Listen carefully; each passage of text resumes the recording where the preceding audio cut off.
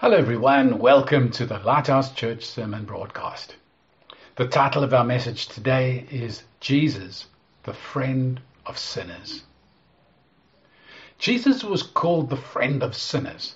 Both Matthew and Luke recorded this in their Gospels. Today we're going to see how Jesus truly is the best friend that any sinner could possibly have. And we will learn from Jesus to see how we too can be friends of sinners. As we use the word friend, what are you thinking about? What does friendship mean to you?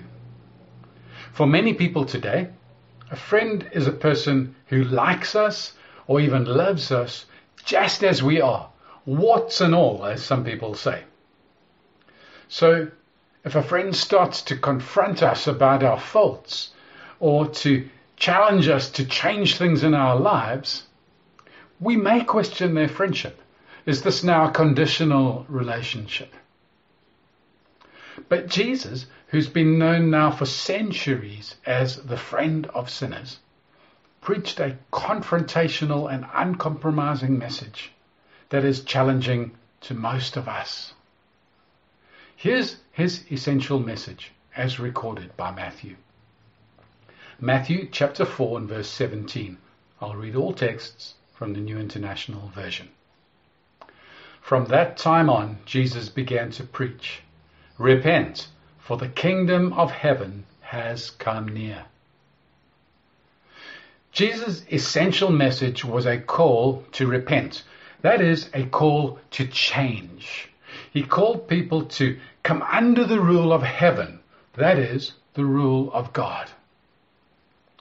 Now, coming under the rule of God means that we must live according to His rules, according to His standards. In other words, we must live righteous lives. Matthew recorded a very challenging statement that Jesus made about the standard for this righteousness. Matthew chapter 5 and verse 20. "For I tell you that unless your righteousness surpasses that of the Pharisees and the teachers of the law, you will certainly not enter the kingdom of heaven." Wow. Jesus said that life in the kingdom of heaven requires a surpassing righteousness. A righteousness that goes beyond religious rule keeping. The religious rulers of the day, they were good at public rule keeping. But this didn't impress Jesus. He could see that their hearts were far from righteous. Listen to what Jesus had to say to these leaders. Matthew chapter 23, verses 27 and 28. "Woe to you, teachers of the law and Pharisees, you hypocrites! You are like whitewashed tombs, which look beautiful on the outside, but on the inside are full of the bones of the dead and everything unclean. In the same way, on the outside, you appear to people as righteous, but on the inside, you are full of hypocrisy and wickedness." I tried to paraphrase Jesus' message, and this is what I've come up with. I am calling you to repent, to change. I'm calling you to come under the rule of God in the kingdom of heaven, where its citizens obey God as their king. I'm looking for more than a change in your public words and your outward appearances. I'm not satisfied with religious pretending. I want your heart to change so that your words and your deeds reflect your changed heart. This is a pretty challenging message, isn't it? Essentially, Jesus was calling sinners to repentance. What that means is that he was calling people sinners and telling them to stop sinning. Now today, many people would say that this message is judgmental. They would regard this message as offensive and would say that it alienates people. You may be watching this or listening to this and be feeling offended. Here's a recent cartoon that imagined the response if the hearers then thought like many 21st century people. They would probably have cancelled Jesus. Yet, Jesus became known as the friend of sinners. He was incredibly popular. So this begs a question. How could Jesus confront people so directly about their sin, yet they saw him as their friend? I think if we take a look at Jesus' actions and attitudes, that will help us to understand how this happened. Firstly, Jesus' actions made it extremely clear that he was for the people, not against them.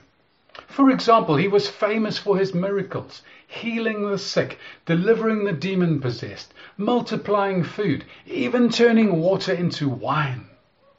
He made things better wherever he went. Secondly, his attitude also attracted people. Unlike the religious leaders, he was happy to spend time with people who had been labeled sinner and unclean. 4 times in his gospel, Matthew remarked on Jesus' compassion for the people.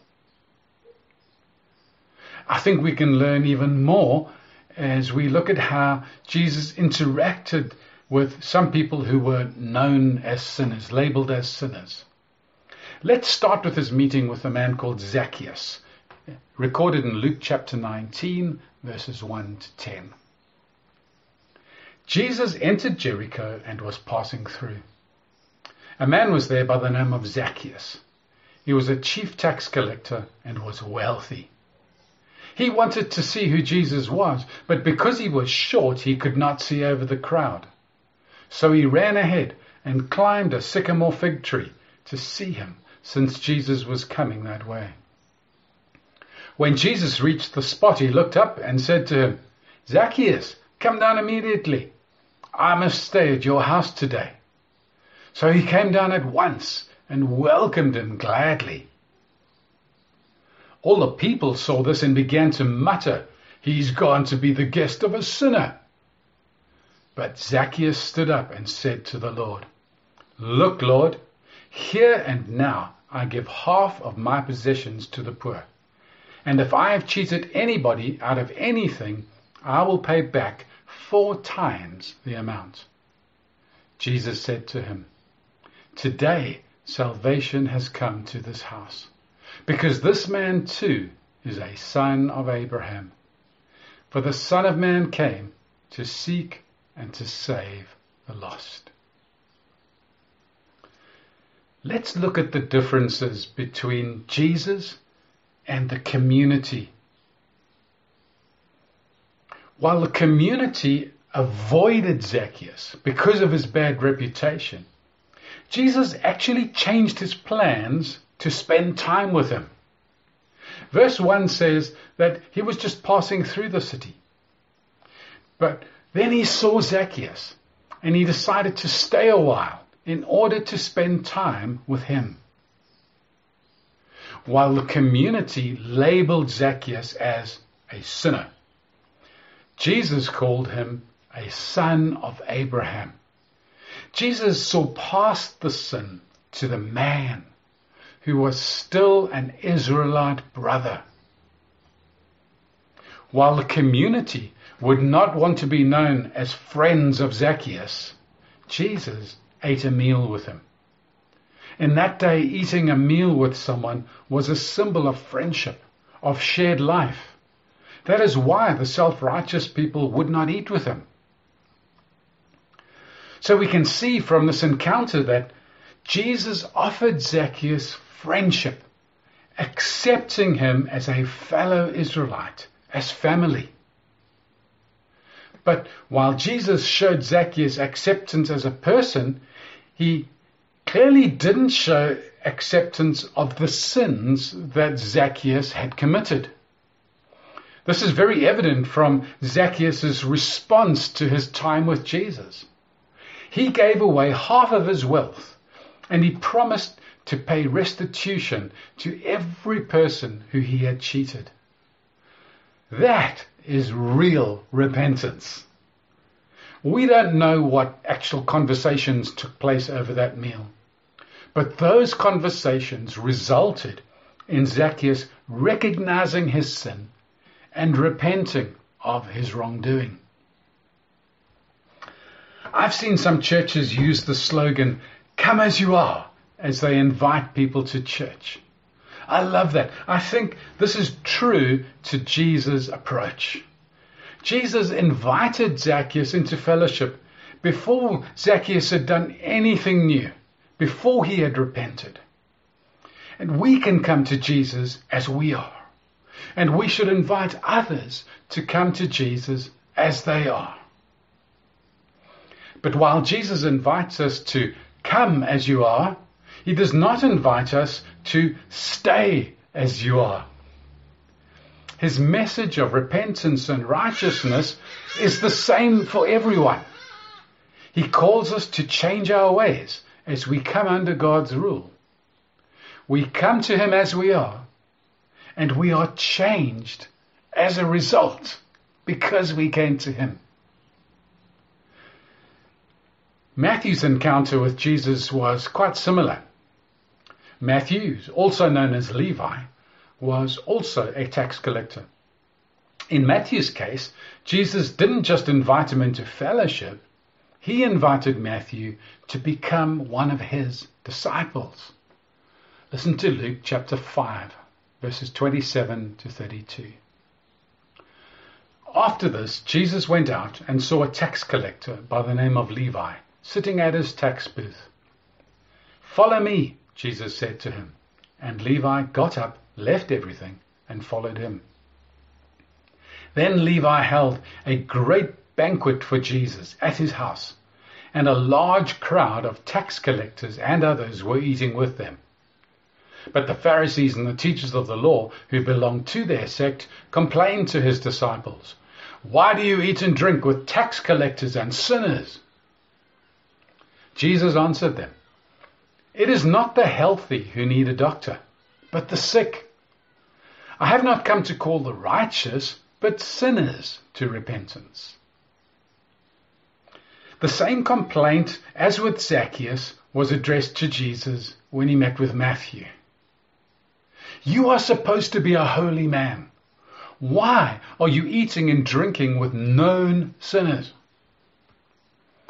I believe that Jesus' answer here is a key to understanding why he is the best friend that a sinner could ever have.